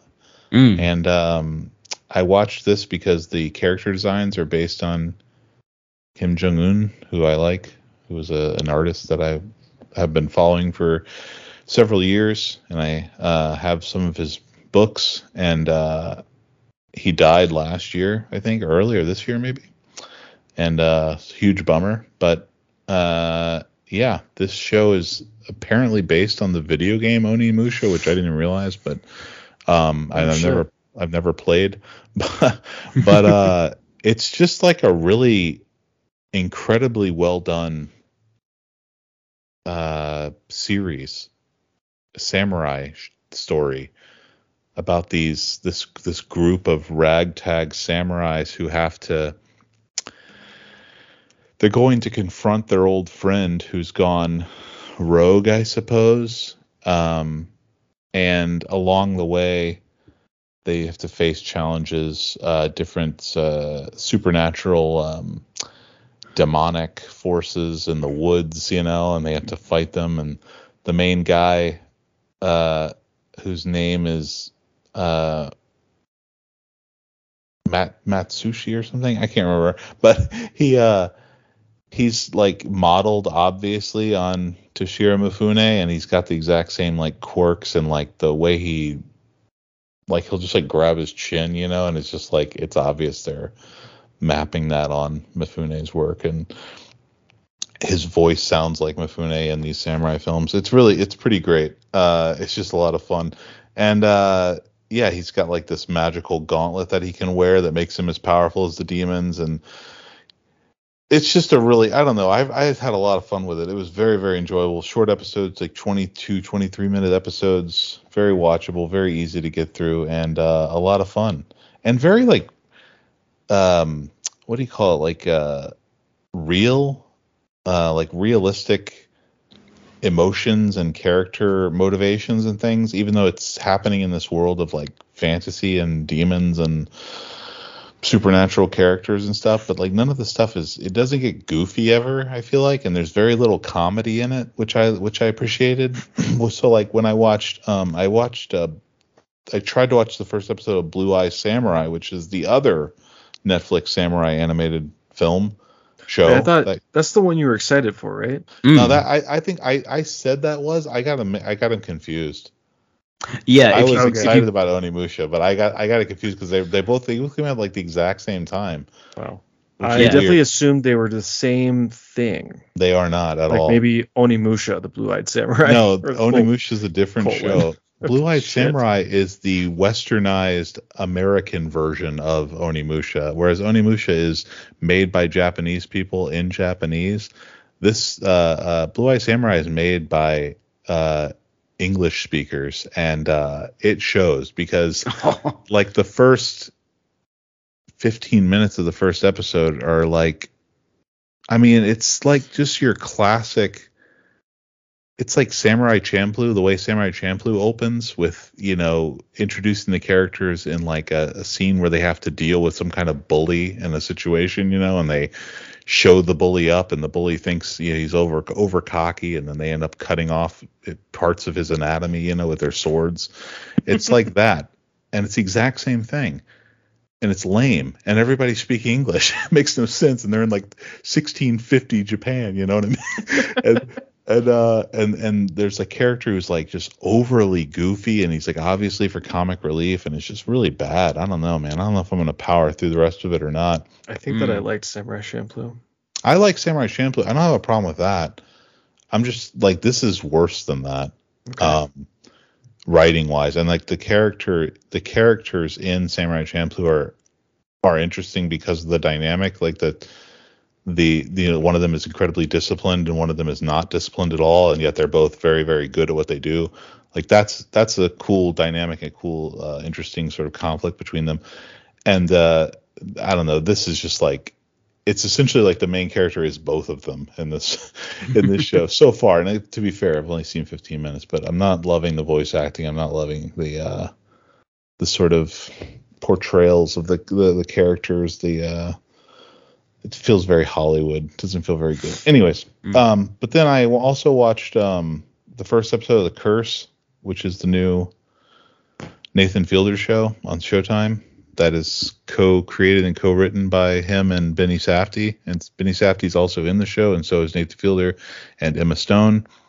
And it's very good, very enjoyable so far. There's only one episode out, but I loved it, and I'm anxiously awaiting the next one. Benny Safdie is amazing. He's so funny in it, dude. It's so good. He's the best. He plays like, it's like about a HGTV show with like this obnoxious liberal couple, who's like trying to gentrify this Hispanic neighborhood in LA. And Benny Safdie plays their like reality TV director guy who's trying to make the show more like he wants to make it more like a typical sort of like Fox, or ABC, like The Bachelor, or like, Bachelor in Paradise or whatever, one of these kind of shows, Hell's Kitchen, something like that. And he's just great. It's really wonderful. You should check this out if you have a chance. It's also weird too because Nathan Fielder directs all the episodes, but it's very much directed like a Safdie brothers thing. Like there's like tons of like long lenses and like shooting from like great distances and stuff, and like documentary style almost. So I don't know if he is secretly directing parts of it or not. But isn't that kind of like? Yeah, Nathan Fielder's been doing. It is similar, but it looks. I'm saying like the Nathan Fielder is literally doing documentation on his shows, and it's not like that. It's not like what was the show he did on HBO? The Rehearsal. The Rehearsal. It doesn't look like that at all. Like, it looks like a film. I mean, it looks very, very nice. Yeah, I never saw The Rehearsal, which The I heard is great. Yeah. Oh, it's so good, dude. You gotta watch. Once you watch the first episode, it's gonna blow your mind, dude. The first episode. It was. I mean, it's on my list. And making my way through the TV list. Yeah, The Curse is great, and also the last one is I watched the first episode of Lawman Bass Reeves, or is it Bass Reeves Lawman? I don't know. It's the new Western show on Paramount Plus. It's just like Western, so you had to do it. Or Taylor Sheridan executive produced. You had to do it. No, I don't. I'm not a Taylor Sheridan. He didn't write it, so it doesn't do anything for me. But no, I just saw the trailer and I thought it looked interesting, and I was like, I'll give it a shot. And the first episode was free on Amazon Prime, so I watched it, and it's decent. And the best thing about it, Barry Pepper, he's back, baby, in a big way in this one. I haven't seen Barry Pepper in forever. Where's he been? Yeah. He was in that movie Crawl, apparently, with the alligators. Oh yeah. Oh. I did. But besides that, I haven't seen him since like the 25th Hour or something. I mean, it's been years, And he's great in it so far. Three Burials of Melquiades Estrada. Yeah, he's great in that too. He's so good in this though. He's only got 2 scenes in the first episode, but he's absolutely great, and they set him up as a really good like foil villain to the main character, Bass Reeves, who's an escaped slave who becomes a U.S. deputy marshal or something. He is that's like a historic figure. Yeah. Oh, they're all historical figures. Yeah. He was owned by this guy, George Reeves, who was apparently like an actual soldier in the Confederate Army, and then he became a politician later. And he's played by Shea Whigham in the episode, so nice, full of good actors. And David Olaweo, or is that how you say his name? I don't know. That guy, the guy who played Martin Luther King in the Selma movie. He's pretty good as Bass Reeves. So far, he hasn't become a lawman in the first episode, so I don't know when that's going to happen. Apparently, because I was reading about the actual guy, and like after he escapes from being a slave, he like farms for like 10 years before he actually starts fighting crime. So I was like, are they really gonna like show him farming for 10 years? Like it's like 4 episodes of him farming, and then we finally get to the Well, they got lawman in the title, so I wouldn't think so. I would imagine they're just gonna jump right to it, because like the end of the episode is like him setting up that he has like a family, like he's getting his family together and stuff, and so it's probably just gonna like jump ahead 10 years. But anyways, yeah, so a lot of it's like solid shows. And then like earlier this year, Lioness was out. I loved Lioness. Spec Ops Lioness was great. On Paramount again. So I don't know, dude. There's some good shows out this year. I've never watched so much TV. Yeah. Anyway. I was telling you guys I've only watched 3 movies or 5 movies. 3, that weren't assigned to me the past 2 weeks due to my TV viewing. In my experience with TV is a little bit different, because I've been watching Loki, which is not giving me a lot of like optimism about the quality of TV right now. But it's got 2 directors I like, directed like half the episode. Who? Benson and Moorhead, like Aaron Benson and Justin Moorhead. They've done a few indie movies. I don't know. Like Synchronicity and Jesus. All right. Well, that was why did I say their worst one? Because that is like the only movie they made I don't like. But anyway, they made that other one that you liked with the dirt, something in the dirt, right? Yeah. Yeah.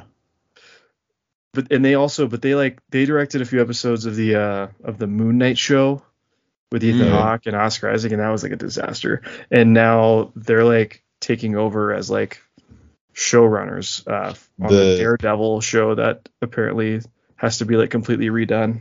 The show was a disaster, Moon Knight, or those episodes were? The show, the show was bad. That show sucked. And Loki this season, I like the first season of Loki. This season's been less good. But I did watch one. Owen Wilson in it again? Yeah. Yeah, he is. Mm. Riding jet skis like he always wanted. I did watch one other movie, which is appropriately based on a TV show. I watched the Metalocalypse, sort of concluding feature film, Army of the Doomstar. I am a fan of Metalocalypse, but just like the Venture Bros movie, which I did not see because I have not seen all of that show or even half of all of that show. This is definitely like a for fans only type of deal. It's like 75 minutes, very much wrapped up in like the lore of what's been going on in this TV show that hasn't been on TV in like 8 years or something. But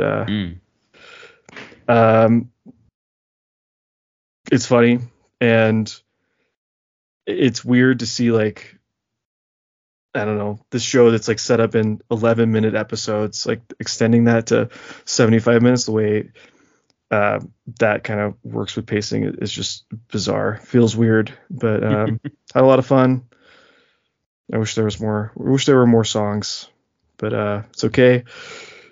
The fake band released a real album just before the movie, and that's pretty good album. So that's all I got. So JR, does this movie have zazz? Yes.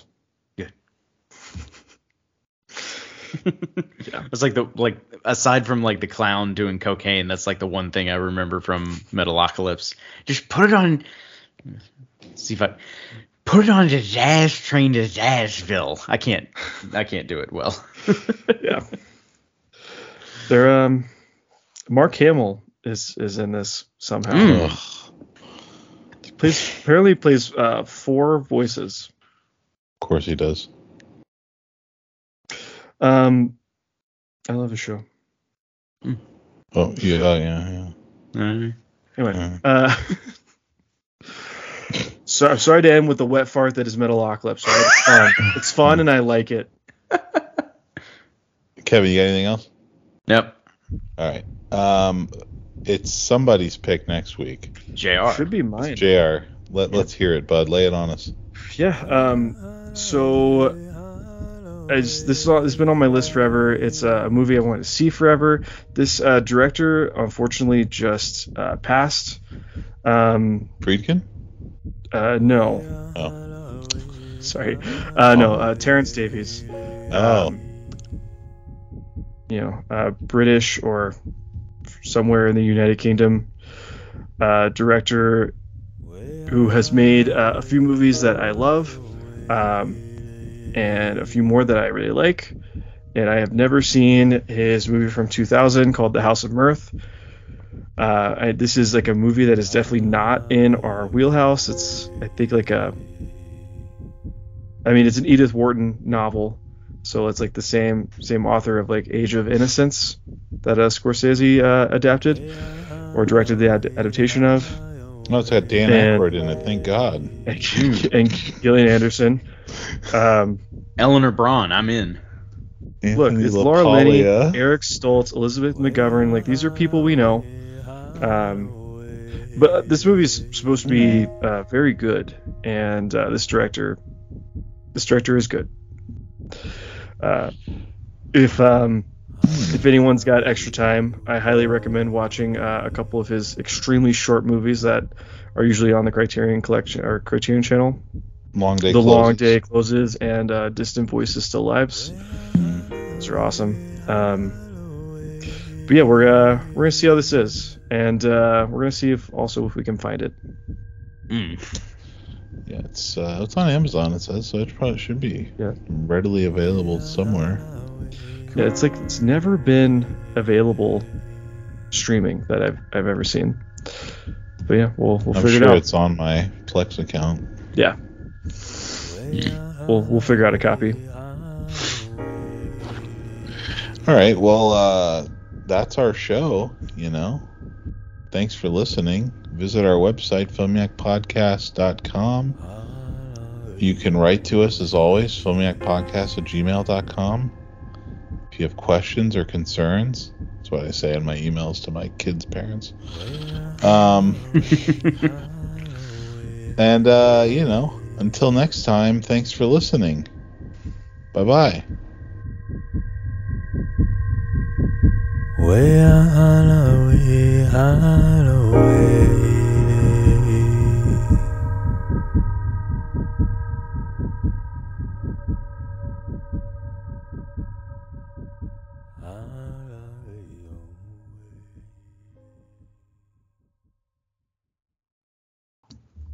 I'm about 25 minutes into Old Dads, and I don't know if I can handle it.